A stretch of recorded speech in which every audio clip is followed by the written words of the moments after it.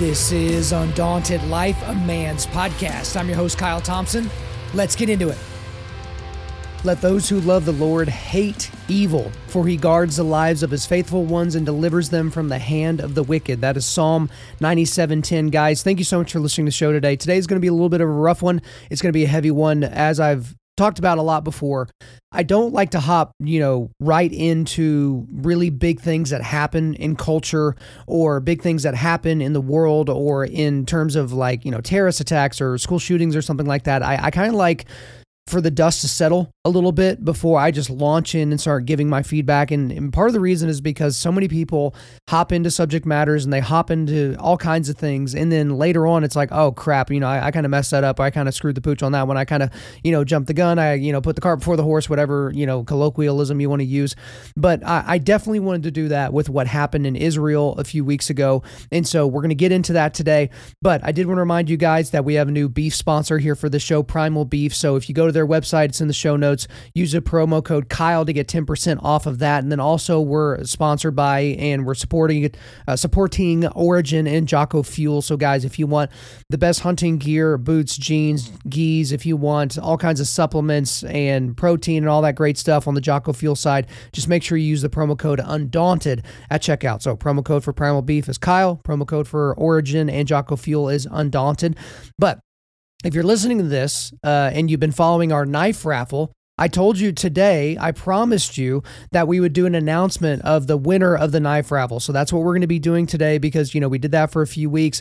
And I just want to say thank you so much to all the donors out there, because the thing that was so crazy is I was like, I think we should try to raise $10,000. It's like, that's kind of a big, hairy, audacious goal. If you think about $10,000, like half of it going to Undaunted Life and half of it going to the rescue team of the Tim Tebow Foundation, which fights against child sexual exploitation and trafficking. Like, that would be kind of cool if we could do that. And right out of the gate, the donations were much slower than the last time we did a knife raffle. And I was like, oh no, I kind of went out and, made this big goal and I just don't think we're going to get close. But then the guys from Stevenson Knives stepped up big time. Out of the blue, I get a text while I'm sitting in Sunday school and they're like, hey, you know what? We're so tickled to death that people are donating money to try to get one of our knives. What if we gave a knife to anyone that donated $1,000 or more, just guaranteed them a knife? They could still be in the raffle, but they're guaranteed to get a knife. And I was like, really? Y'all want to do that? And so a lot of guys did that. I announced it via our email list, which I'll talk more about here in a second.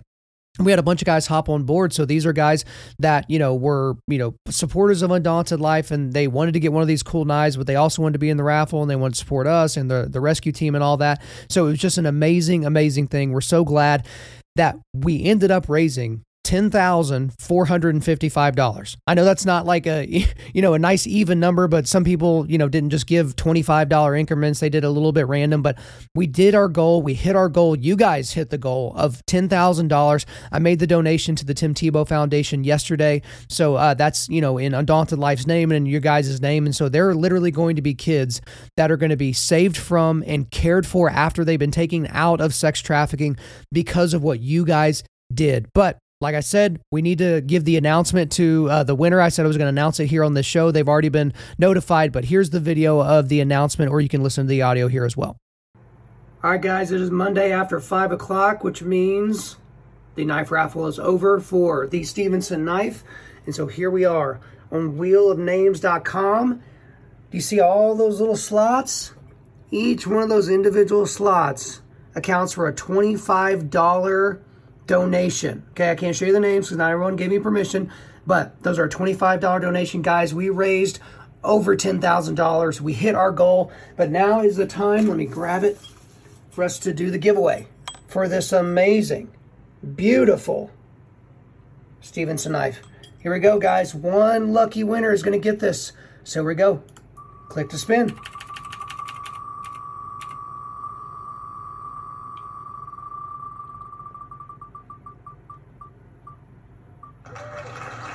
Jay Jensen, you are the winner. All right, I'll send you an email, my friend. Again, guys, thank you so very much. All right, so Jay Jensen, thank you so much for being one of the donors to Undaunted Life, and congratulations for the knife. And again, thank you to Stevenson Knives out of Florida. We're so thankful for you guys. Guys, they're not paying for a sponsorship or anything. They're just big supporters of us. But if you like people that like us, please support them. And so whether it's Stevenson Knives or again, Origin or Primal Beef or LMS Tech or, Mike McCall with Blue Crest Financial or like any of these types of guys, just make sure you show them love. Okay. So the next time you want to get a knife as a gift for somebody or, as Christmas is coming up, make sure you keep Stevenson Knives in mind. Now, before we get into the content today, we're not going to have a bunch of ad breaks or anything in this episode today, but I did want to flow on something real quick. So as soon as the Israel stuff started popping off here at the beginning of October, I started using the hashtag #IStandWithIsrael on my social posts. And with Instagram, we've had kind of like a slow, growth with them, but we saw some explosive growth to our Instagram account this summer. And so when I was in Jacksonville hanging out with Joby Martin a couple of months ago, rather, we went over the 10,000 followers threshold, which is kind of cool because it's a nice round number. And it's like, hey, this is great. This is awesome. And then we just caught fire. And within like 4 or 5 weeks, we were at 19,000. But then I saw something interesting because I would, once a day or so, I would go and check and see our followers, and it was always going up, up, up, up, and up. And then one day I saw it went from 19,000 to 18.9. I was like, that was kind of strange. And then a week went by and we didn't get any more followers. And then another week went by, no more followers. Another week went by, no followers. We were still getting, some content engagement, but, none of it was going up, I guess. And then I realized that the time when our page started to seemingly get throttled was the day I started using the hashtag #IStandWithIsrael. And so since that time, our engagement, specifically on Instagram, has gone down by like 80%. It's gone down by 80% of profiles reached and those types of things. And so it seems pretty obvious that Instagram has joined with some other organizations that are shadow banning us because, our big tech overlords, they're not really big fans of the types of things that we talk about. They're not big fans of Israel. They're not big fans of anything from the conservative sphere. That's not really something that they're into. And so I want to make sure that you guys can continue to get information from us because Instagram's not going to put it in front of you. Facebook's probably not going to put it in front of you. YouTube's definitely not putting it in front of you, all those types of things. And so if you guys are not signed up for our email list, we just created a new landing page today. It's undaunted.life/email list. That will be in the show notes, undaunted.life/email list. And that will kind of allow you guys, if you're not already signed up for our email list, make sure you do that because when we put out new content or we put out announcements about raffles or new merch or different things that we're going to be doing, and hopefully we have some really cool announcements coming up in 2024, we need to be able to get that information to you guys. And if it comes directly to your inbox, like the first time it's sent out to you, make sure it comes to your inbox, mark it as non-spam and all those types of things, and then we'll be able to communicate with you directly. But let's go ahead and get to the content for today. Again, this is going to be kind of a rougher episode, but we really need to dig in to what happened on October the 7th, 2023. So early in the morning of that day, 50 years and 1 day after the Yom Kippur War, Hamas, which is a fundamentalist Muslim terror group, which we'll talk way more about here later, they funded, and they were at least funded in part by the Muslim fundamentalist terror government of Iran. They unleashed a very, very sophisticated, coordinated terrorist attack on multiple civilian and military locations inside the Jewish state of Israel. So reports state that over 1,000 Hamas terrorists, maybe upwards of 1,500 Hamas terrorists attacked Israel by breaking through border walls, overtaking military outposts. They even attacked via paragliders from the air, boats from the water, trucks and motorcycles from the ground, from everywhere they could come from. And the terrorists used drones to drop bombs on Israel's border defenses, essentially rendering them useless. And then they used additional bombs and bulldozers to break through Israeli border walls. The death count as of this morning on these multiple terrorist attacks that occurred in that country sits at around 1,400 people, mostly Israelis, mostly Jews. They're still finding people that have been massacred. And this is easily the largest massacre of Jews on a single day since the Holocaust. And in a single day in Jewish history, it's just an absolutely astonishing thing that's happened. So there were, close to 3,000 that were injured. Hundreds, if not thousands, had been kidnapped and taken back to Gaza. It's kind of impossible for us to know exactly how many hostages there are. Some reports, some of the best reports are at least 200 are still being held captive in Gaza right now. And at least 30 Americans were killed in these attacks. I think 30 was the last number that I saw.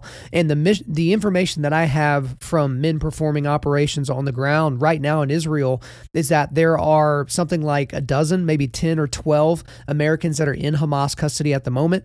They could be alive or dead. We assume that they're alive right now, but we really don't know at this point. There are two likely outcomes for these Americans that are stuck there, and for the rest of the hostages as well, is that they'll likely be tortured and then murdered. And also, we could potentially pay a ransom to get them back. And unfortunately, the former is more likely than the latter. We know that they've released a couple of hostages, maybe like 4 or 5 hostages up to this point. It's mainly a PR ploy, and we'll talk more about that later. But on the day of the attacks, seeing how it was a holiday, there were around 40,000 Americans that were in Israel. Okay. Now, right after the attacks, there were still estimates that about half of those Americans got out, pretty quickly, but then the other half were just stuck. They were being kicked out of their hotels. There were no flights out of Israel at the moment. Everybody was canceling flights, so it was having to be, private flights to get them out. And just to kind of give you an idea of the lay of the land, because most people don't really understand the geography of that area, much less the politics. But the surrounding countries make it basically impossible for Americans or, Westerners of any kind to find safe harbor, out of the country of Israel, because Lebanon, that's north of Israel, that's where Hezbollah operates, and that's a proxy state of Iran, just like Palestine is, which even though Palestine's not technically a country. But then we have Syria, that's northeast of Israel, that's where ISIS roams, and that's a proxy state of Russia. And then to the east of Israel, we have Jordan, which is ran by the Muslim Brotherhood. And then we have Egypt, which is southwest of Israel. And they're essentially we kind of have relations with them, but the main road system that would be able to get people out of that area runs right by the Gaza Strip, so Americans can't just go walking across that road, And as recently as June of this year, most people didn't know this, there was an Egyptian policeman who shot and killed 3 Israeli soldiers that were securing the military post in that area, and they killed them on the Israel side of the Egyptian border. Okay, this incident was considered by the Israeli government to be a terrorist attack. And so as of right now, they're not accepting any refugees. There's been some reports of them allowing aid to Palestinians to come through Egypt, but it's kind of a mess over there right now. Not a whole lot of folks that are really friendly to Americans or Westerners. Now, to state the obvious, this was an abject failure by the intelligence agency of Israel and her allies. The fact that a lot has been made about the fact that this was able to be done and that the response was so I guess, slow to respond to all these things. There's already conspiracy theories out there about all that. I'm not really going to go into that today. Now, Hamas is very proud of what they've done. Okay, so most of the videos and pictures that you see circulating the internet since the attacks happened, those were posted by Hamas. So some people are like, oh, this is all propaganda from Israel and different things like that. Again, these are just anti-Semites that are trying to, dunk on Israel. But these were posted by Hamas. They're very proud of what they've done. And after the attacks, video surfaced of leaders of Hamas who are, mostly living high on the hog in Qatar and Turkey, funded by aid money that was supposed to go to the Palestinian people, of course. They were seen celebrating the attacks and literally bowing down and praying and thanking Allah for helping them murder Jews. And it's also worth noting here that these leaders of Hamas were actually voted in by the people of Palestine to represent them in 2006. So if you didn't know that, yes, the Palestinian people voted for a known terroristic Jew hatred organization like Hamas to be their political representative. So all these people that are trying to draw this hard line between Hamas and, just regular old Palestinians, I'm wondering where you're getting this hard line distinction.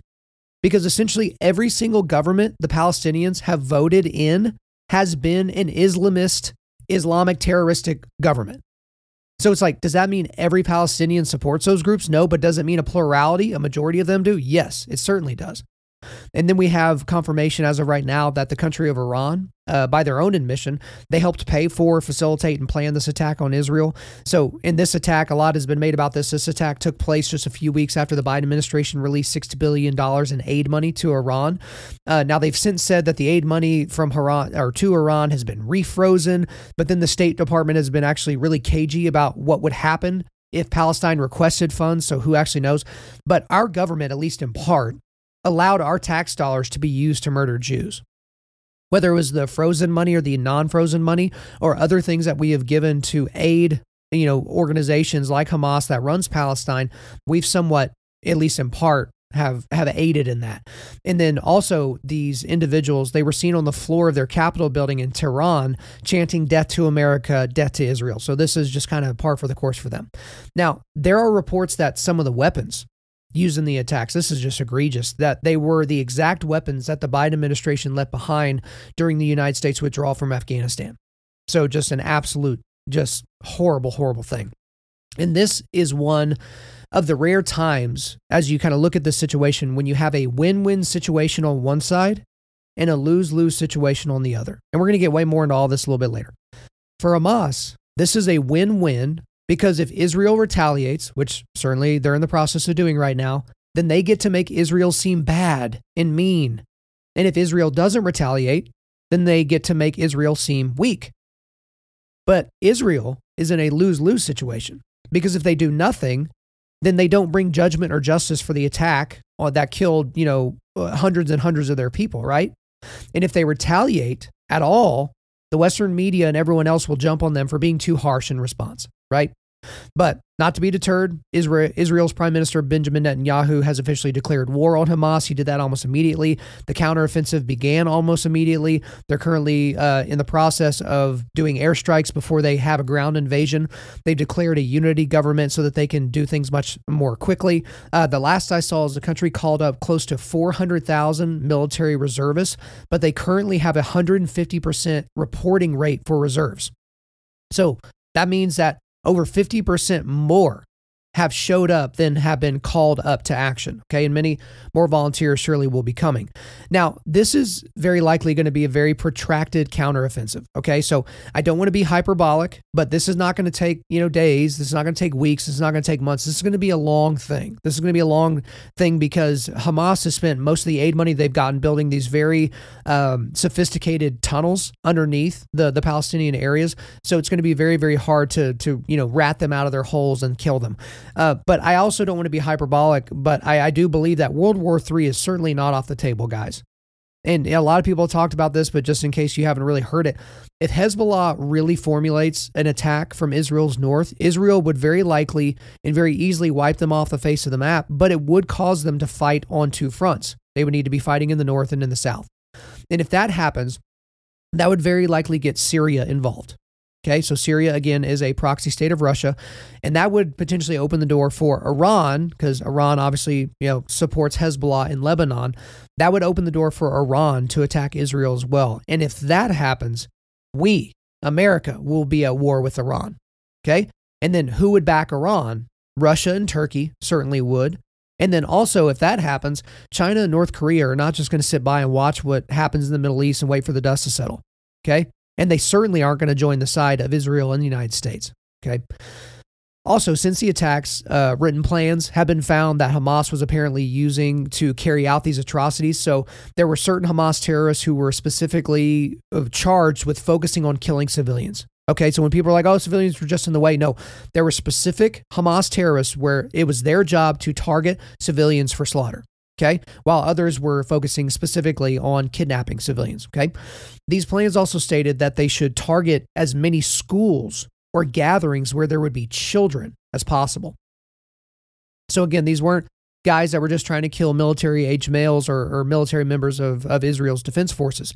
No, they were specifically targeting children so that they could kill as many of them as possible as well. There were videos and pictures released by Hamas again, which showed Hamas members caring for Israeli children. Oh, isn't that nice? This is just, they got caught up in the war and it's no big deal. Like, look, they're caring for them. But people were using this as evidence that Israel was spreading propaganda, right? When they were saying that Hamas was targeting and killing children. They're like, look, we obviously have evidence that Hamas is caring for children, you see. But in light of these written plans, guys, it seems clear now that the only propaganda was coming from Hamas because they themselves were specifically targeting children for destruction. Now, some have asked, why Hamas did not attack on the 50th anniversary of the Yom Kippur War. Why was it 50 years in one day? Now, the obvious answer to me is that they made sure that the attacks fell on Saturday. because that's the Jewish Sabbath day. And they knew that the people's technology would be turned off. It would not allow them to be alerted to the attack sooner than they otherwise would. So they would essentially be caught flat-footed.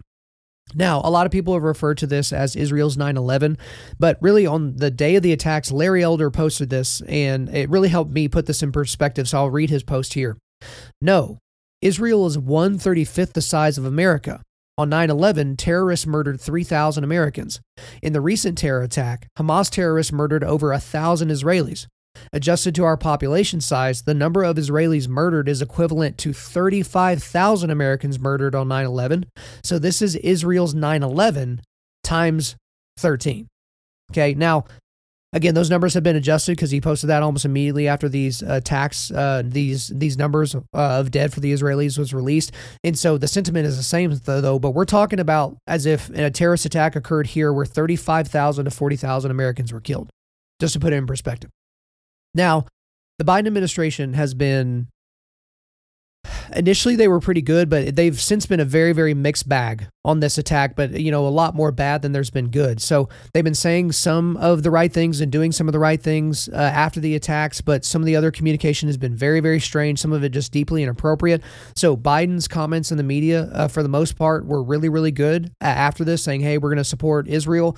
We started moving our aircraft carriers in the Mediterranean to the closer to the coast of Israel and to the coast of Lebanon so that we could respond. Joe Biden took a trip to Israel, which I thought was strange because it's like, okay, you're going to Israel. There's nothing you're going to do physically while you're there other than keep the invasion of the Hamas territories from happening, because obviously they're not going to let that happen while the American president is there in country. And then he spent a lot of time on the beach, which was like, it was just certainly not a good look. But then the other day, it was earlier this week, the White House press secretary, Karine Jean-Pierre, she was asked a question about the rise in anti-Semitism. And her immediate response was to not address anti-Semitism at all, but to talk about anti-Muslim hate, as if that was the question. So that messaging was really ridiculous. Then, when Joe Biden addressed the nation last week, he talked about anti-Semitism and Islamophobia in the same sentence. It's like nobody cares about those things combined right now. We're caring about anti-Semitism right now because Jews in Israel were killed literally for the crime of being Jews. And so it's just been this mishmash, just nonsense from them. But also, we have to remember that the Joe Biden and his administration and the Obama administration, of which this is basically the third term of that we're living in right now, they're the ones that made the mistake by creating the environment where something like this could happen to begin with. Because a lot of people posted like, man, mean tweets are a lot better than World War III, obviously talking about the fact that when Donald Trump was in office, there were no new wars started by America and everybody in the world kind of chilled out, right? There wasn't these problems in Afghanistan. Ukraine hadn't been invaded by Russia. There certainly weren't these attacks on Israelis that were going down. And it's one of those things where it was a peace through strength, which is what Donald Trump showed. And it actually works, as it turns out. So if you tut a regime that wants to kill you and everyone like you, and you give them money and you give them support, isn't it just astonishing? It's just absolutely astonishing that doesn't work. That these people, it's like, wait a minute, I want you dead. We don't really want to, we'll take your money, we'll take your aid, but we don't really want to negotiate with you because we don't believe that you should exist because you're either Jewish or you're American. But at the same time, the Obama administration, the Biden administration, that's how they operate. That's their foreign policy, which is just astonishing to me. And before we start breaking this down any further, I just want to do a quick check-in. Where are all the, I want to be known for what I'm for and not what I'm against people on this one? Where are you guys at? Because again, I'm always informed that I shouldn't get into the political thing. I shouldn't fight the culture war. And Kyle, you're known for a lot of things you're against. But what are you for? What are you for? Where are you guys at right now? Are you expressing your displeasure with what happened, but are you also equivocating both sides? I'm assuming that's what you're doing, and we'll get more into that here in a second. But this atrocity has helped to really remove the masks from anti-Semites all over the globe. So I thought about this almost immediately. You kind of have general anti-Semites, right? So those are people that just believe that Jews shouldn't exist, right? They're just generally anti-Semitic. But then you have another group of targeted anti-Semites. So these are people that are, probably okay with Jews existing, but Jews should definitely not have a Jewish state. Okay, so these are anti-Zionists. But then you have Christian anti-Semites. These are people that believe that the Jews had it coming. Why? Because they killed Jesus. So the Jews had this one coming. I got a DM almost immediately when I started commenting about this on Instagram, and it was basically that sentiment, which is like, Kyle, why do you care about the Jews like they killed Jesus? So I was like, hey, dude, we killed Jesus. All of us. Every sinner that's ever existed, which is every single person that's ever existed on this planet except for Jesus. We killed Jesus. Like, I'm not going to hold Jews in 2023 that live in Israel responsible for what a handful of Jewish elites did 2,000 years ago. I'm not going to do that. So we've just seen a lot of anti-Semitism. Really, it's just kind of the mask has been taken off. Like, these people are just rabid anti-Semites, and we're just now being made aware of it, I guess. Now, at this point of the show, excuse me, I'm actually going to be listing off some of the atrocities that happened. Okay? This is certainly not an exhaustive list. These are in no particular order.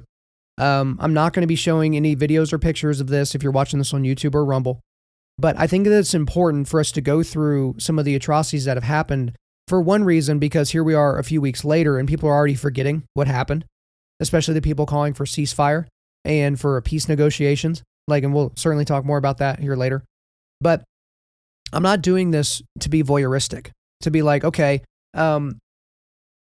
let's talk about the most macabre things possible and make it as dark as possible. But here's the reality, is that I can't be here on this planet and equip men to push back darkness if we pretend like darkness has not happened and if we're not familiar with exactly what type of darkness happened. So this is going to be disturbing to hear. It's certainly going to be hard for me to say. Like, I remember so much of this information I delivered to my Sunday school class the week after this attack took place. And I remember just like, I read this list over and over and over so I wouldn't get choked up while I was in front of the class, and it just happened anyway, right? So this is not going to be fun, but don't turn away from this. Do not skip this section, okay? So over 250 people were killed at the Supernova Music Festival near Kibbutz Re'im, which is close to the Gaza Strip. So a kibbutz, by the way, because that's language that's been used a lot, that's just a communal settlement. It's like a farm that a lot of families live on. So over 50 Hamas terrorists showed up in vans, dressed in military uniforms. Some flew into the festival grounds via paragliders, shooting rockets and fully automatic rifles. Those that tried to flee in their cars ran into armed blockades where they were literally systematically shot and killed while they were still in their vehicles. The Hamas terrorists also blocked off many of the exits from the festival grounds, which forced hundreds of the attendees to attempt to flee across an open field. And so stationed alongside, you probably saw this video, stationed alongside the field were many armed Hamas terrorists that were ready for the mass of people that would attempt to flee. And so they were just easily mowed down across that field. They were just mercilessly killed. And then some of them instead were kidnapped, and some of them have surely been murdered since, and some of them have surely been raped and tortured. Also, Hamas terrorists killed over 100 people just in Kibbutz Be'eri. So they essentially just went door to door looking for Israelis to slaughter. They fired rockets into homes to scare people out, and once out, they were shot and killed. The Hamas terrorists were setting homes on fire, waiting for the smoke and fire to force the inhabitants out of the homes, and then gunning them down. Hamas terrorists discovered a group of civilians that were hiding in an underground bunker.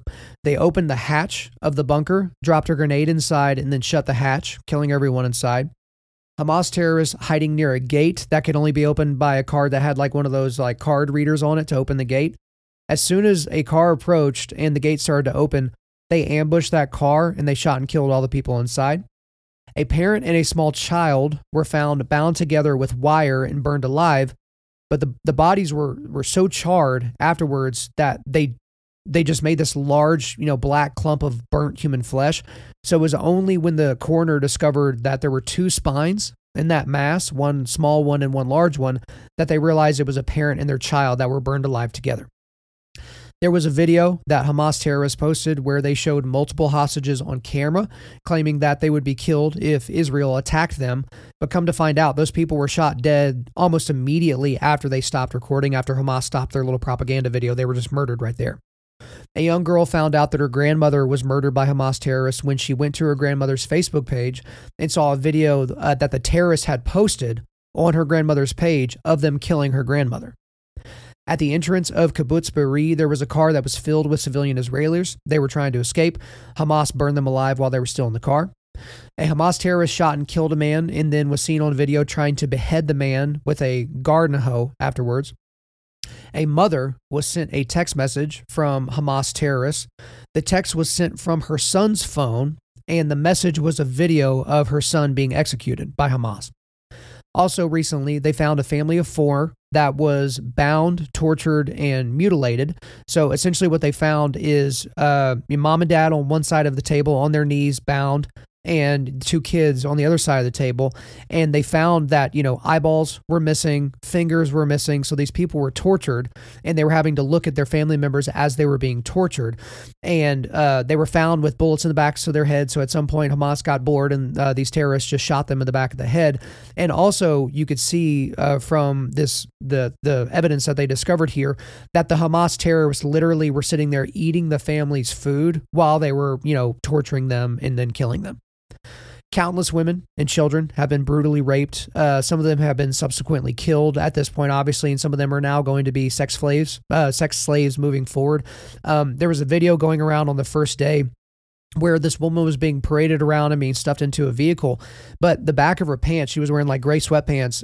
It looked like she had sat in mud, but her butt was caked in blood because she had been anally and vaginally raped so brutally so many times that she was literally just bleeding from her anus and vagina.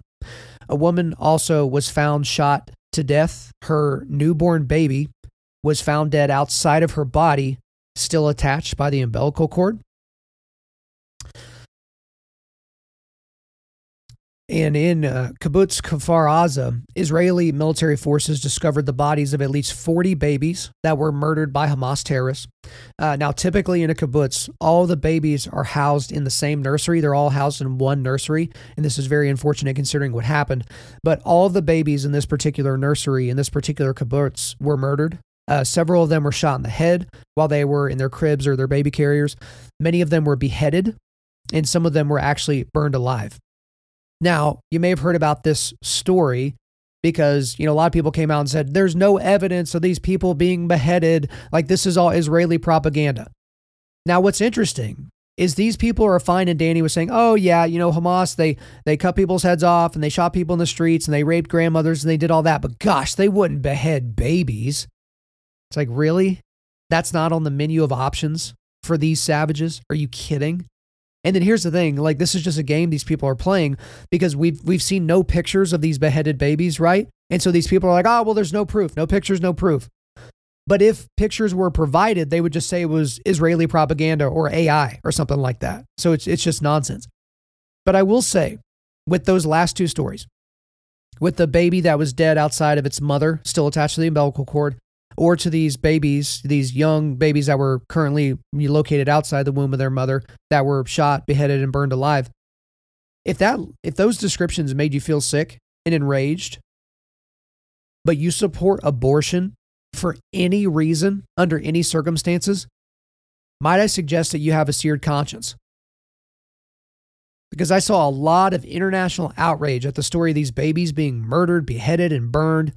But when a woman pays an assassin a few $100s to do it in a supposed medical facility, we call it essential health care or a woman's right to choose, right?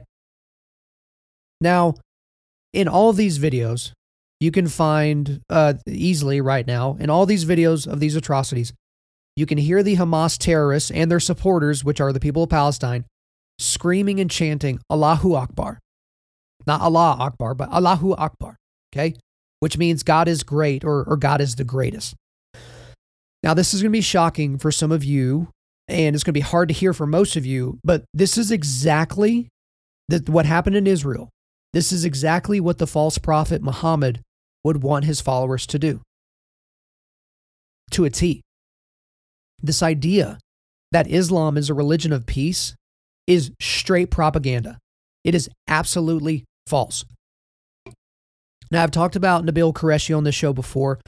This is a guy, he's since passed away of cancer, but he was a Muslim for his entire life, but he actually became a Christian and turned into a Christian apologist.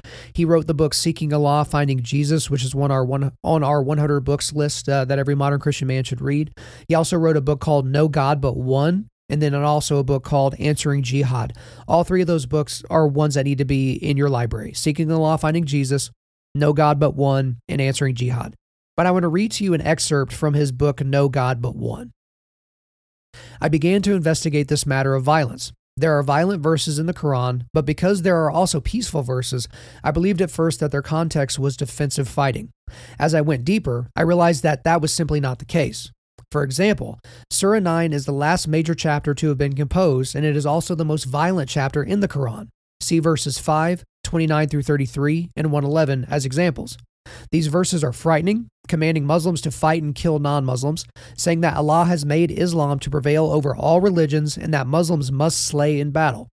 It seems that Surah 9, as the final major chapter that Muhammad left for Muslims, was intended as marching orders for the Muslim community, and they certainly treated the chapter that way. That is why within 150 years of Muhammad's death, Muslims had conquered 1/3 of the known world. In addition to the Quran, there are also the traditions of Muhammad, the Hadith. These form the lens through which the Quran is often applied. People go to the Hadith to see how Muhammad lived. Because there are so many Hadith, people can point to peaceful ones and say, that's how Islam should be. At the same time, people like ISIS point to the violent ones and say, that's how Islam should be. Who is right? Once again, those who wish to consistently follow the trajectory of Muhammad's life as found in the Hadith end up closer to the position of ISIS. That is not to suggest that peaceful Muslims who say Islam is a religion of peace are lying to you. They honestly believe it. I believed it, but they haven't investigated the original sources, or at least they haven't done so in a way that is faithful to history. Early Islam was, in fact, rather violent. Islam, even during Muhammad's time, did have offensive wars against Jews and Christians. That rendering of Islamic history is what leads people to diligently or faithfully live a violent Islam. So again, that is from the book No God But One by Nabil Qureshi. But I want to go back to the Quranic verses that Nabil referred to there, okay? So the Holy Bible separates things into books, right? And then chapters and verses, but the Quran is separated by surahs. So the 9th surah represents the last supposed revelations, but the last message from the false prophet Muhammad to his followers, okay? Now, this is where it's very, very important to understand the doctrine of abrogation. We're not going to get super deep here, just follow me. The doctrine of abrogation. That means that the belief that teachings and verses of the Quran have been repealed, usually by later Quranic revelations. Okay? So it's the easy way of saying it is like, okay, hey, I know what I said back in the past of all this peace and living together thing, but now I want you to listen to my message. And the message was bloody. Okay? So Surah 9, which is Al-Taba, I'm going to read these to you in English, even though devout Muslims believe that if the Quran is not read and recited in Arabic, then it's not the true words of Allah, but I can't read or speak Arabic, and it's not going to make any difference to you. So I'm going to read those verses from Surah 9 to give you an idea of this is what, this was the final salvo. These are the final messages. This is, hey, it's the end of the fourth quarter. There's one play left. We're at the goal line. Here's the last play that the false prophet Muhammad gave to Muslims. So here's verse 5.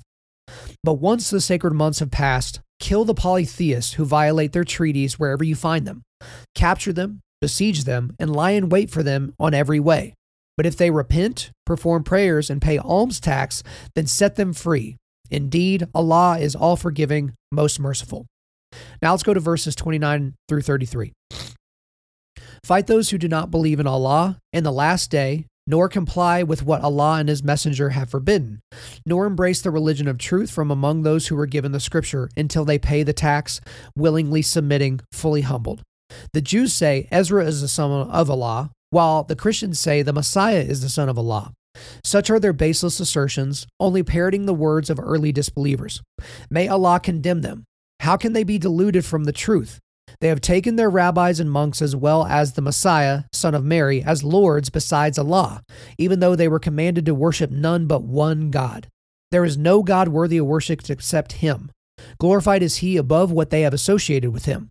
They wish to extinguish Allah's light with their mouths, but Allah will allow His light to be perfected, even to the dismay of the disbelievers. He is the one who has sent His messenger with true guidance and the religion of truth, making it prevail over all others, even to the dismay of the polytheists. And let's read verse 111 here. Allah has indeed purchased from the believers their lives and wealth in exchange for paradise. They fight in the cause of Allah and kill or are killed. This is a true promise binding on him in the Torah, the Gospel, and the Quran, and whose promise is truer than Allah's. So rejoice in the exchange you have made with him. That is truly the ultimate triumph. So I think this is an important time to get into a discussion about radical Islam versus fundamentalist Islam, because that's what we're hearing a lot of right now.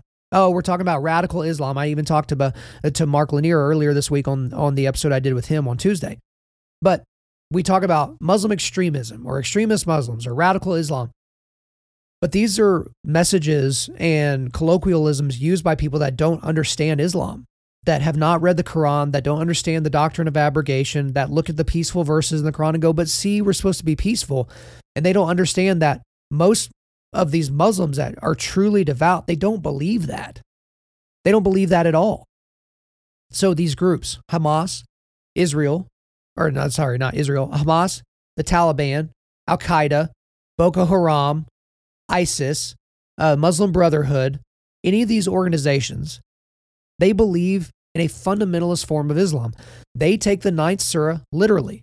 They take the hadith where, Muhammad is described as doing offensive battles against Jews and Christians. They take these things literally and they take them seriously. So again, I'll repeat, what Hamas did in Israel is exactly what the false prophet Muhammad would have wanted them to do. And Hamas definitely takes the 9th surah and the hadith very, very seriously. So Hamas was founded in 1987, okay? So they released their charter, which is called the Hamas Covenant, on August 18th of the next year, okay, 1988. Here's the preamble from the Hamas Covenant. Israel will exist and will continue to exist until Islam will obliterate it, just as it obliterated others before it. Then we have Article 7. I'll read from that here, from the Hamas Covenant. The day of judgment will not come about until Muslims fight the Jews, killing the Jews. When the Jew will hide behind stones and trees, the stones and trees will say, "O Muslims, O Abdullah, there is a Jew behind me. Come and kill him." And then this is from Article 15 of the Hamas Covenant. The day the enemies usurp part of Muslim land, jihad becomes the individual duty of every Muslim. In the face of the Jews' usurpation, it is compulsory that the banner of jihad is raised. And also, if you need even more evidence about this ideology and how they inculcate their children into it, I heard from a pastor that knows people that live in this area, Christians that live in Palestine. There are coloring books that are given to children in the Palestinian area that depict Jews being murdered by Muslims. These are coloring books. So it takes me back to the propaganda that was given to German children back during the Third Reich, because they needed you to look at Jews as less than human so that it'd be easier to kill them, right? They're rats. They're subhuman, right? They're doing the same thing. Hamas is doing the exact same thing and has done the exact same thing until they're obliterated. More on that certainly here in a second. So we need to transition now into talking about the reality of evil. Okay.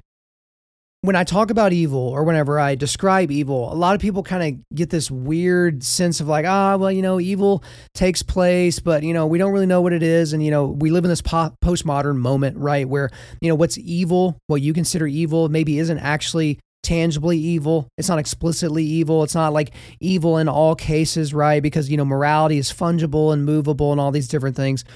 But in reality, evil exists, and it exists in two forms. There's natural evil and there's moral evil. So natural evil is impossible to be done by man, but man is the victim. So think of tornadoes or earthquakes or floods or diseases or plagues, right? So there was an earthquake in Afghanistan that took place the same day that Hamas invaded Israel, and thousands of Afghanis were killed, right? And obviously, since we pulled out from Afghanistan, we weren't able to help. And the Taliban certainly doesn't give a crap. But that's natural evil, right? An earthquake is a natural evil. Then we have moral evil. So this is done by man, and man is the victim. So think of murder, torture, rape, assault, defamation, any of these types of things. That's what Hamas did to Israel. But then we also have to go to Scripture, because if you believe that Scripture is God-breathed and is the Word of God literally, it kind of gives us some hints as to the reality of evil. So we can go all the way back to Genesis, where we talk about in Genesis 3, this is where evil incarnate first exposed itself to humanity, to the Imago Dei, to image bearers of God. So I'll read starting in verse 1 from Genesis 3. Now the serpent was more crafty than any other beast of the field that the Lord God had made. He said to the woman, "Did God actually say, 'You shall not eat of the tree in the garden'?" And the woman said to the serpent, "We may eat of the fruit of the tree in the garden, but God said, 'You shall not eat of the fruit of the tree that is in the midst of the garden, neither shall you touch it, lest you die.' But the serpent said to the woman, 'You will not surely die, for God knows that when you eat of it, your eyes will be open, and you will be like God, knowing good and evil.' So when the woman saw that the tree was good for food, and that it was a delight to the eyes, and that the tree was to be desired and make one wise, she took of its fruit and ate. And she also gave some to her husband who was with her, and he ate. Then the eyes of both were opened, and they knew that they were naked. And they sewed fig leaves together and made themselves loincloths." So this is essentially the first evil act that is described involving humanity, and that was Satan manipulating this woman and Adam sitting there just idly by, just doing whatever he was doing, and that's when sin entered the world. And then if we go to the New Testament, we go to Ephesians 6, I'll start reading in verse 10. "Finally, be strong in the Lord and in the strength of his might. Put on the whole armor of God, that you may be able to stand against the schemes of the devil. For we do not wrestle against flesh and blood, but against the rulers, against the authorities, against the cosmic powers over this present darkness, against the spiritual forces of evil in the heavenly places. Therefore take up the whole armor of God, that you may be able to withstand in the evil day, and having done all, to stand firm. Stand therefore, having fastened on the belt of truth, and having put on the breastplate of righteousness, and as shoes for your feet, having put on the readiness given by the gospel of peace. In all circumstances, take up the shield of faith, which you can extinguish all the flaming darts of the evil one, and take the helmet of salvation, the sword of the Spirit, which is the word of God, praying at all times in the Spirit, with all prayer and supplication. To that end, keep alert with all perseverance, making supplication for all the saints, and also for me, that words may be given to me in opening my mouth boldly to proclaim the mystery of the gospel, for which I am an ambassador in chains, that I may declare it boldly as I ought to speak." Now you're going to have to ask yourself, guys, why would you need all of these things? Why would you need the armor of God? Why would you need this belt? Why would you need these shoes? Why would you need, the shield? Why would you need the helmet? Why would you need any of these things if evil didn't exist? There would be no need for them, because you'd be good to go regardless. And so again, I guess this is my message to Christians, to be like, this is not a cue to you to believe that evil doesn't really exist, or, evil's relative, right? That there's no, specific declarations of what would make one thing evil versus another thing not evil, okay? If you believe in the Bible and you believe in Scripture, obviously evil exists, and then also you get some marching orders for how to deal with it. But now I want to transition to talking about what we should not do regarding the situation, and then what we should do, okay? We're going to spend a lot of time on what we should not do. So kind of attached to the last thing I talked about, we should not divert our eyes, our ears, or our attention away from the reality of evil.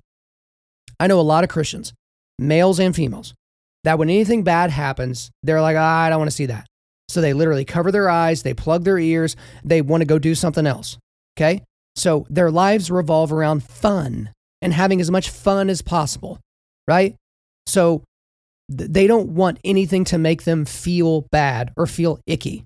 Their life is about fun, right? They want to go see movies, and they want to go to the salon, or they want to go to the golf club, or they want to just do things that make them happy. They just want to zone out and watch, funny television or shows or whatever thing like that.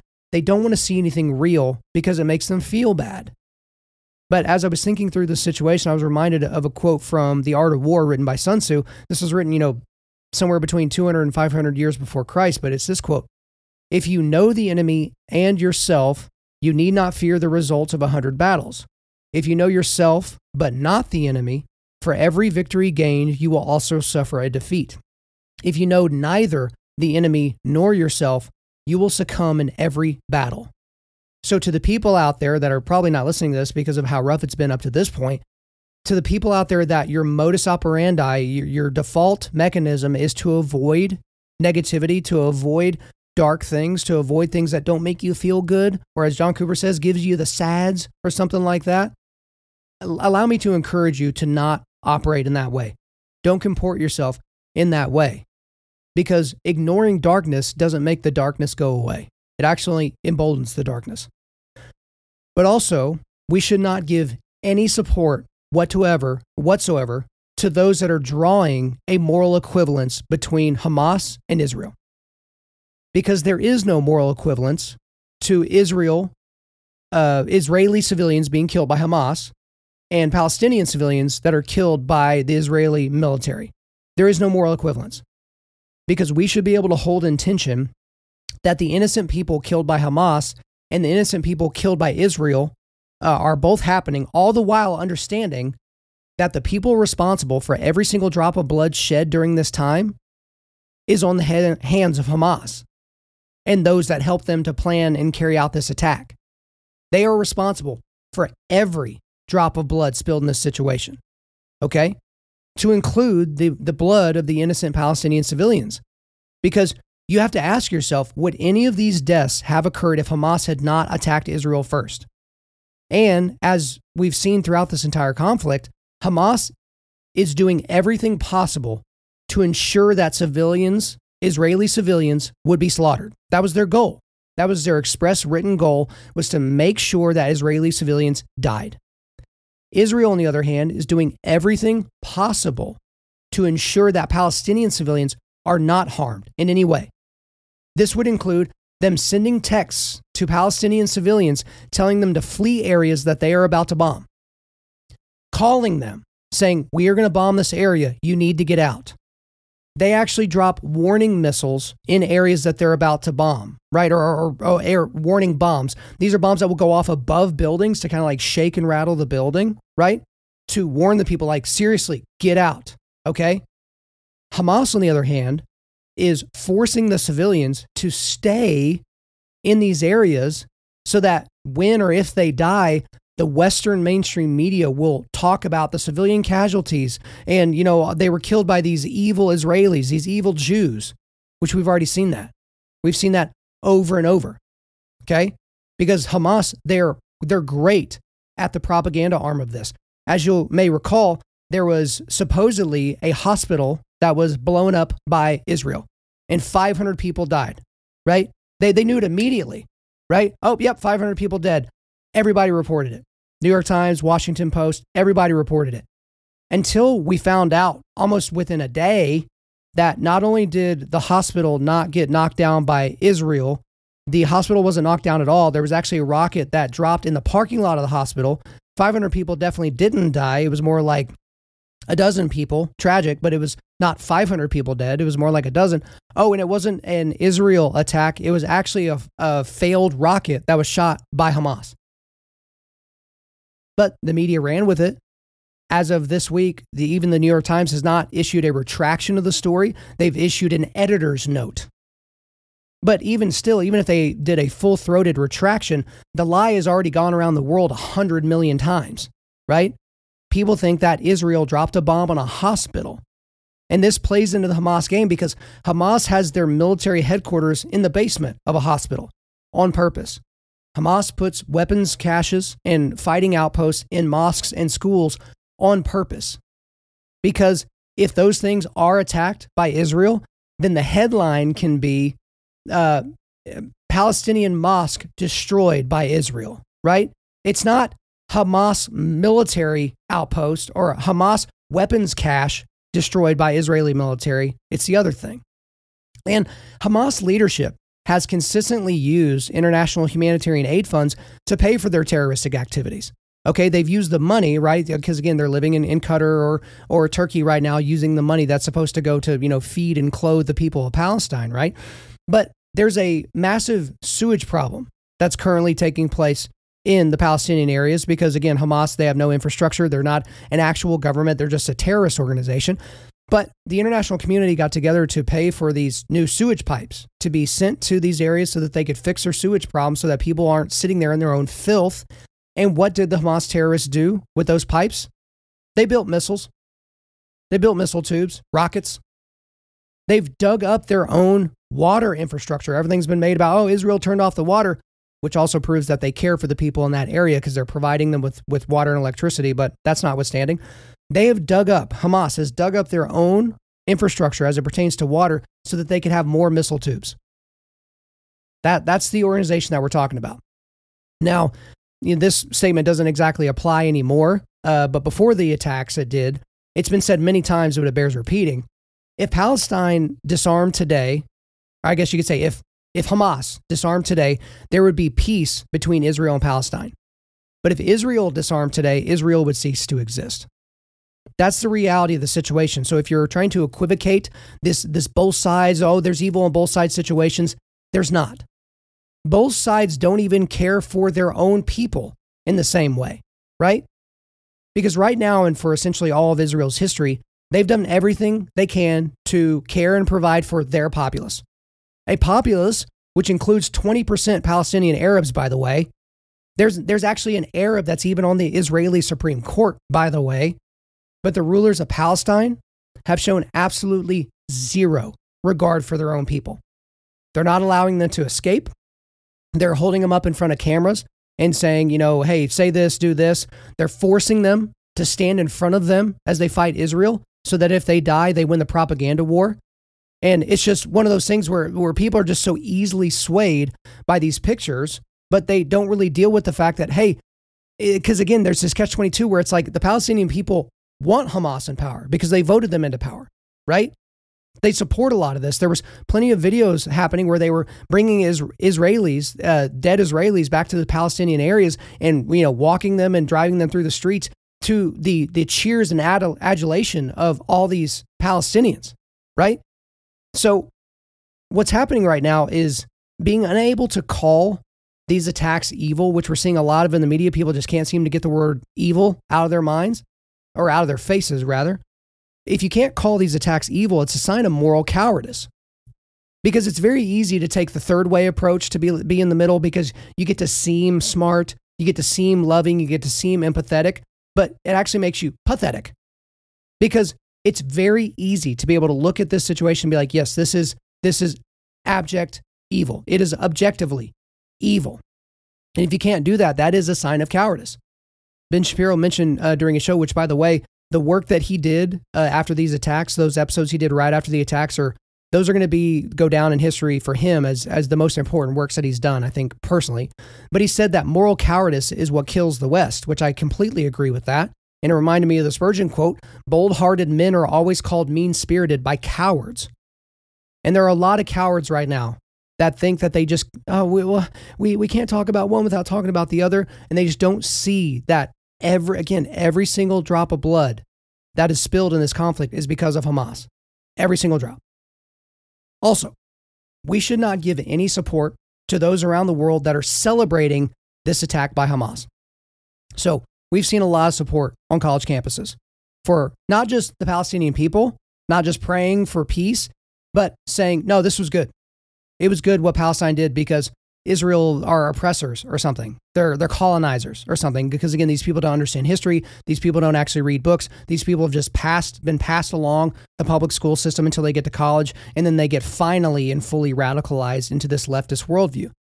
And there's data that has come out saying that the majority of young people in this country think what Palestine or what Hamas did in Israel was appropriate and justified. And Islam, people that are Muslims in America, they believe the same thing. A plurality of Muslims in America think that what Hamas did was acceptable. They have no moral qualms with it whatsoever. That'll kind of give you a sense of what things may look like in the future for us. And then also a lot was made about Black Lives Matter. So Black Lives Matter Chicago posted a picture that a lot of you have likely seen right now. It said, "I stand with Palestine," but it has a paraglider with a Palestine flag on the top of it. So there's no confusion as to the message that they're trying to portray, because again, the paragliders are the ones that flew into that music festival and started slaughtering Jews, raping Jews, taking Jews hostage. So Black Lives Matter is all about this. They love this, which might make you think, like, what does the killing of Jews by Hamas have to do with Black Lives Matter? It's because it's a worldview. It's this Marxist worldview, this Hegelian worldview of oppressed versus oppressor, the dynamic of you're in power, so you must have gotten that power by ill-gotten means, right? And so anyone that is seen as being oppressed is seen as being righteous regardless of their actions. Now also, I'm old enough to remember being called unchristlike, unloving, and actually racist for not using the hashtag Black Lives Matter, hashtag BLM hashtags, or posting the black square on my Instagram after St. George Floyd overdosed while in police custody in 2020. I remember trying to tell all of these people that Black Lives Matter, the organization, not the sentence, but the organization was a racial grift founded by wildly Marxist, left-leaning God haters. I remember that. Now, that organization is openly supporting murdering, raping, kidnapping fundamentalist Muslim terrorist groups. Now, I also remember a bunch of very prominent Christians, celebrity pastors, if you will, they bowed to this Marxist organization, they bowed to the woke mob, and they posted the black square on their social accounts, just like good little boys and girls. I remember that. Perhaps you've heard of some of them. Carl Lentz of Hillsong, formerly of Hillsong, Stephen Furtick of Elevation, Judah Smith of Church Home, T.D. Jakes of the Potter's House Church, Beth Moore of Who Gives a Crap, and Craig Rochelle of Life Church. There were others, but those are the most prominent ones. And it's funny, though, I haven't seen any of these people post anything else or say anything else about the fact that Black Lives Matter is now openly supporting grandmother murdering, girl raping, baby mutilating savages. I've seen nothing from these people. And here's the thing. I have sympathy or empathy, whatever word I'm supposed to use, for people making a mistake. Because it's like, oh, I've certainly made mistakes. I've supported organizations that I wish I wouldn't have supported. I've supported ministries that I wish I wouldn't have supported. But I can't go back in time and fix it. I can only address now, what I can think now. Like with Ravi Zacharias, I supported RZIM in that ministry. And then it was found out that Ravi Zacharias was a sexual deviant. And it's like, that does kind of tinge everything that I ever talked about in terms of like sexual propriety or morality, right? But why won't Carl Lentz, Stephen Furtick, Judah Smith, T.D. Jakes, Beth Moore, Craig Rochelle, why won't they say anything? Why don't they just come out? You know how easy it would be to do a quick Instagram live or a quick video saying, hey, back in 2020, during all the hubbub and craziness that was going on, I bought into the lie that Black Lives Matter was just a neutral organization that cared about Black lives and all these different things. I now realize that it's just a racial grift organization that stole a bunch of money and basically laundered a bunch of money, that these groups don't care about people. They certainly don't care about the gospel. And the fact that they support what happened in Israel, what Hamas did to Israelis, is absolutely reprehensible. Again, I completely repudiate. I'm going to leave the black square on my Instagram just as a message to everybody that, hey, I could even make mistakes, but I completely repudiate that organization. I wish we wouldn't have given them any play. I wish we wouldn't have donated any money to them, blah, blah, blah. How hard would that be? But again, when you're such an egomaniac and everything is based on your image and not based on the truths of the gospel or scripture that you're purportedly supposed to be shepherding your flock with, then I guess you really don't need to mess with it, right? Also, we should not allow ourselves to be played by Hamas when it comes to their trickle of releasing hostages. Because I think as of this morning, I'm recording this on Wednesday, October the 25th, I think they've released 4 hostages. 2 of those have been Americans. And now the narrative has shifted. It shifted all of a sudden to, well, if we can just get most of the hostages back, we can probably just do a ceasefire. We can probably just call for peace at that point. But this is a game that Hamas is playing. They're wanting you to see them as not all bad. See, I know we kidnapped these people and we murdered their entire families and communities, but look, we just gave them back. But they're not going to release all the hostages. But here's the other thing. Even if they did, even if as I'm recording this, they are like, you know what? We've realized the error of our ways. We're going to release all these hostages to Qatar, and then they're going to distribute them out back to where their homelands and things like that. You still have to destroy them. You still do. Because there are still 1,400 dead Israelis. These women are still raped. They're still tortured. So they're playing a game. Don't fall for it. Also, we should not support any movement to relocate Palestinian refugees to our country. Okay? So this hasn't been talked about as much, but there are Palestinians that are trying to get out. But here's the problem. There's no way to vet these people, really. Because if you run someone's name through a database, it doesn't tell you what they believe. It tells you at least some of what they've done before, but it doesn't tell you what they believe. Because even if they're not Hamas, okay, we have no idea of knowing if they're the ones that also hate America and want all Americans to die, or if they're just a normal person. We don't know that. So why in the world would we let that person into our country?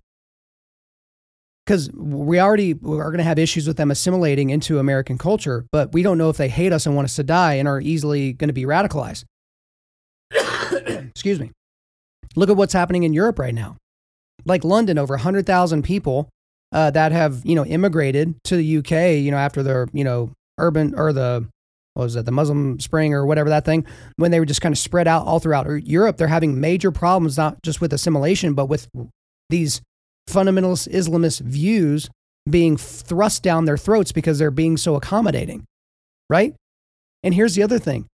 Arab countries surrounding Israel aren't taking in the refugees from Palestine either. Don't you think there's a reason for that? Because even these people, and presumably you would think that Palestinians can more easily assimilate to the cultures of Egypt or Jordan or Qatar or Turkey or Lebanon or Syria or any of these places, but they're not taking them. Why? Because if any of these Arab countries that are in that area accept some of these people, they know that they're going to be getting some Hamas fighters, not just refugees. It's not just, women and children. And again, even if it is women and children, are these women and children that hate the West, that want all Jews and Americans to die? But also, we shouldn't give any support to those calling for de-escalation, a ceasefire, or peace negotiations. We're getting a lot of that language now. Oh, we just need to de-escalate, and Israel needs to stop being so mean, and let's just have a ceasefire. Like, let's just negotiate peace.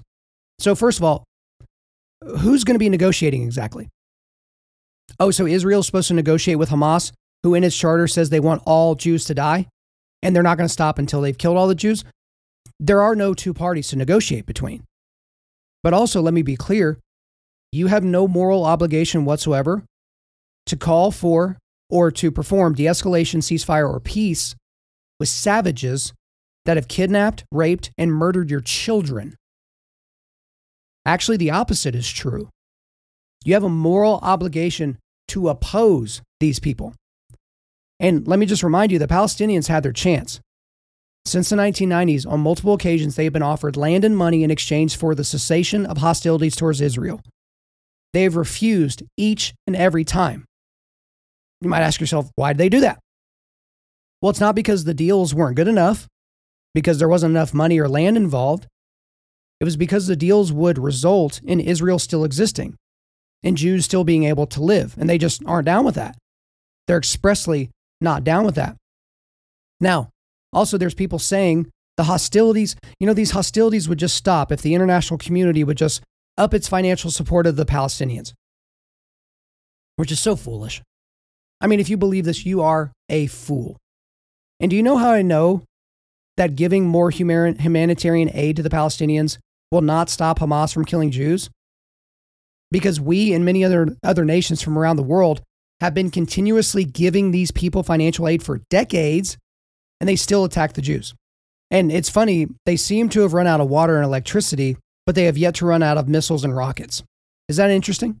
So I don't think Israel should de-escalate. Not at all.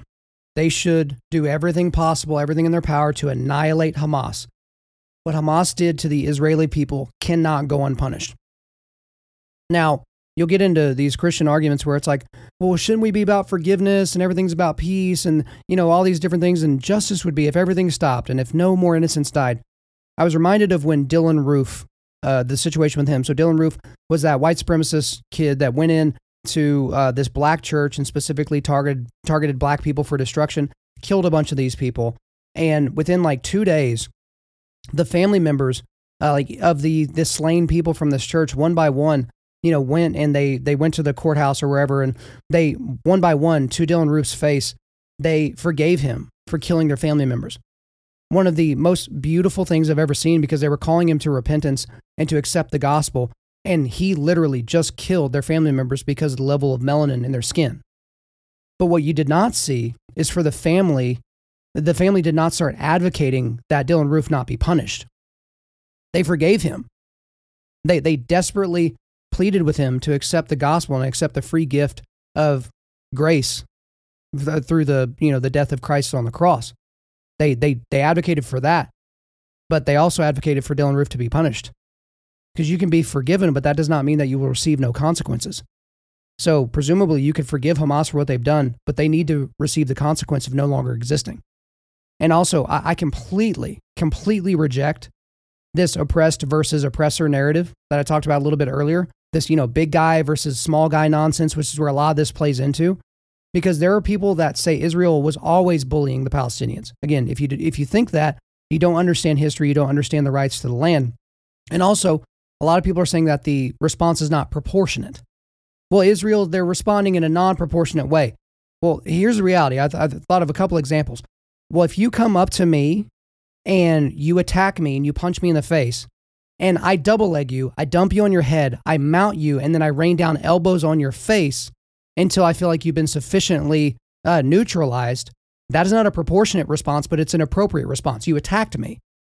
So this isn't a tit for tat thing. This isn't, oh, you hit me in my jaw once and I wasn't knocked out, so I get to hit you once. And if you don't get knocked out, we're either even or you get to go again. Like, that's not how this goes. And also, I loved what Douglas Murray said. He's been interviewed by some woke reporter in the UK, and they're talking about the proportionate response. And he was like, what exactly would be proportionate here? Tallying up the exact number of Israeli women that have been raped and to rape that exact number of Palestinian women, to behead the exact number of Israelis that have been beheaded, and then to behead the exact same number of Palestinians. Like, what do you mean by proportionate? It doesn't make any sense. And also, if Lebanon, right, that's Hezbollah and Iran, if you have Syria, that's ISIS and Russia, and then Iran enter the conflict against Israel, mind you, these same people would not change their views and start advocating for Israel. Because again, they're like, well, Israel's big, Palestine's small, so, we have to fight the oppressor. Israel is the oppressor. Well, all of a sudden, if it's Israel versus Palestine, Lebanon, Syria, and Iran, then everything flips. And these people are not intellectually consistent or honest, and so they're not going to start advocating for Israel, because in that situation, Israel would be the little guys. They're not going to do that. And what about the Hamas terrorists that oppressed people in Palestine that did not vote for Hamas? I don't hear about the oppressed versus oppressor dynamic there, because there are people in Palestine that did not vote for the Hamas terrorists, right? But these people aren't advocating for those people. And I hear about this all the time. I hear about Native Americans here in this country, and I hear about white settlers and colonization, all these types of things. But you know what I never hear from these same people? These same people never talk about those same Native American tribes that were oppressing other Native American tribes, like that were enslaving and raping and slaughtering these other innocent tribes, right? This idea that all these tribes are just sitting in this country, smoking peace pipes and having big feasts is false. They don't talk about that oppressor versus oppressed narrative. They only want to talk about the white devil versus the Native Americans, right? And I've heard a lot about peace negotiations, and in reference to the peace negotiations, you can't negotiate with savages. It's not possible. You can't negotiate with animals. Also not possible. And in reference to not being able to negotiate with savages or animals, some of you are going to be offended by my word choices there. Oh, aren't you calling image bearers of Christ savages and animals? Yeah, I am. Might I remind you that the highest honor in Islam is someone that dies performing jihad, which is killing of innocents. Like, you don't get 72 virgins, supposedly by this worldview, for helping an old lady across the street. You get 72 virgins for chopping her head off because she's Jewish and dying in the process. That's what you get. These people don't understand logic nor reason. They understand strength. And Israel should show the full extent of their strength now. So I know that was a long time talking about what we should not do, but I'll quickly go through what we should do. So we have 3 P's here. We should pray, we should pay, and we should prepare. So let's talk about pray. We should pray for these Hamas terrorists that are currently acting like savages and animals to repent and turn to Christ. We should. It is possible. Christ can snatch these dudes up. But if these people do not repent and put their faith in Christ, we should pray that their lives would end quickly so that they can't shed any more innocent blood. Absolutely. That may seem rough, but it's the truth. We need to pray for these people to die. Also, we should pray for peace. Right now, peace will only happen if Hamas repents or is annihilated. And I'm assuming annihilation is going to be more realistic than repentance. We should also pray for the Israeli military members and their families, because Israeli military members are surely going to die in this conflict. There will be a ground invasion, and a lot of Israeli military members will be killed, and that will affect their families. And we know that all too well here in America, what kind of effect that can have. Even if they survive, the effects that it'll have on their brains afterwards is not going to be, unsubstantial. We should obviously pray for the victims and the families of the victims from this initial terrorist attack. Again, Romans 12:15 comes to mind, rejoice with those who rejoice and weep with those who weep. There are still people, again, these people have already been forgotten because the news cycle has moved on, but there are people who have had their family members slaughtered, some of them in front of them. There's nothing they could do about it. We should pray for those people. We should pray for the Palestinian Christians currently in so-called Palestine, because there are Palestinian Christians there. I know for a fact there are Christians in Palestine that do not support Hamas. They do not support jihad. They do not, believe in the Quran. They don't believe in the Shahada. They don't believe in Muhammad as the prophet. They don't believe any of that. Gosh, they're super stuck right now. We should pray for them. And we should pray for anyone in Palestine that didn't vote for Hamas and feels stuck. Maybe they're not Christians. Maybe they are Muslims, but they, purport to be on the more peaceful side of that. They don't want to be ruled by Hamas. They don't agree with what Hamas did to the Jewish people in Israel. We should pray for those people as well. Also, we should pay. So there are 6 organizations that I feel comfortable recommending to you guys in terms of organizations that you can support. They will be in the show notes, but it's Friends of the Israel Defense Forces, Israel Rescue, American Friends of Magen David Adom, International Fellowship of Christians and Jews, the Ari Fuld Project, and Save Our Allies. So you can go to all their websites and vet all those people yourself, but I feel comfortable with those. I will say specifically with Save Our Allies, we've talked on this show to Chad Robichaux, Tim Kennedy, Sarah Verardo, but I also know Nick Palmisano. That's the group that got like 15,000 Afghans out of Afghanistan after our pullout in like 12 days or something like that. So they are doing operations on the ground right now to try to get Americans out of Israel that are stuck in Israel. And I can't talk too much about it, but they're trying to get plans in place to try and retrieve our American hostages as well. Okay. And so those people need our dollars. And again, I fully support any of you that would want to support those organizations. And the last thing here is that we should prepare. We should prepare. Number one, we should prepare to share the gospel. Because in this situation, in this extreme situation of death and carnage, there is a gospel conversation in that as well. Talking about where do you go when you die? Have you reckoned with that reality of death and what that potentially means for you in eternity? Worldviews are going to be coming up, the combination and comparison of Judaism and Islam and Christianity. So you should be prepared to share the gospel. But you also need to be prepared for something like this to happen in your country. The majority of our audience is American. You need to prepare for this. We have a completely porous southern border. Okay? In the last calendar year, as my Senator James Lankford pointed out, we have encountered people from every single country on the globe at our southern border. That includes North Korea, China, Iran, Nigeria, any of these places that has people, Syria, Iraq, Afghanistan, where people don't like Americans.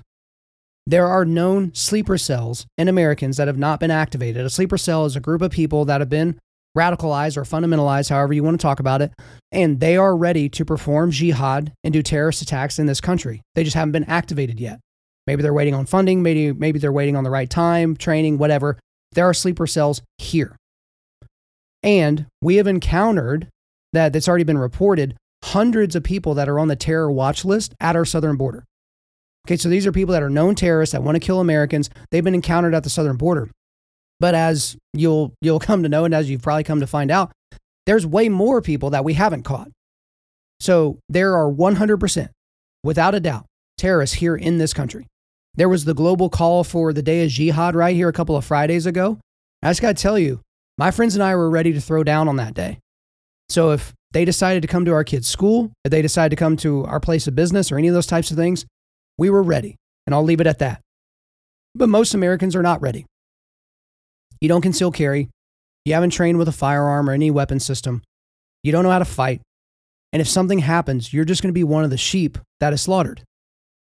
And I don't understand that ideology. Again, it goes back to this idea that, we're just going to cover our eyes, plug our ears, and hope it all turns out okay. Well, this isn't a kid's movie, okay? This isn't going to just have a happy ending. Because if somebody decides that they want to go full jihad in your area, send them to their virgins quickly before they can kill anyone else around you. So again, we should pray, we should pay, and we should prepare. And again, guys, just to finish up here, we should hate evil. I'm going to go back to Psalm 97:10 from the beginning of this podcast. Let those who love the Lord hate evil, for he guards the lives of his faithful ones and delivers them from the hand of the wicked. Guys, we do not sympathize or empathize with evil. We do not try to find common ground with evil. We do not try to find some mythical middle ground or third way with evil. We are called to hate it. And I'll leave you with Deuteronomy 32:35. Vengeance belongs to me, I will repay. In time their foot will slip, for their day of disaster is near, and their doom is coming quickly. I certainly hope so. All right, guys, before we let you go, we're going to do a quick resilience boost. At Undaunted Life, our mission is equipping men to push back darkness with content that forges spiritual, mental, and physical resilience. I've got links to several things I've talked about today. So our email list, so if you're not on our email list, you can get on there. All the books by Nabil Qureshi are here. I've got some YouTube videos from Ben Shapiro, the work that he did right after these attacks. And then also I've got links to all those organizations that I think that you should donate to help people in this time, in this crazy situation. So all that is right there in the show notes. Thank you guys so much for listening to this episode. Wherever you're listening to this, please subscribe, rate, and leave us a positive 5-star review. If you want me to come speak live at your event or on your podcast, just shoot me an email to info@undaunted.life. That's info@undaunted.life. Follow us on Instagram and like us on Facebook, and check out our website for everything else, including how to donate to keep more content like this coming your way. Just go to www.undaunted.life. And also, we want to thank the band Holy Name for allowing us to use their music for our content. The music on this podcast is their song Perpetua, which is off their self-titled debut album on Face Down Records. The links are in the description. I'm your host, Kyle Thompson. Remember, keep pushing back darkness, keep forging spiritual, mental, and physical resilience, keep seeking the Lion of Judah.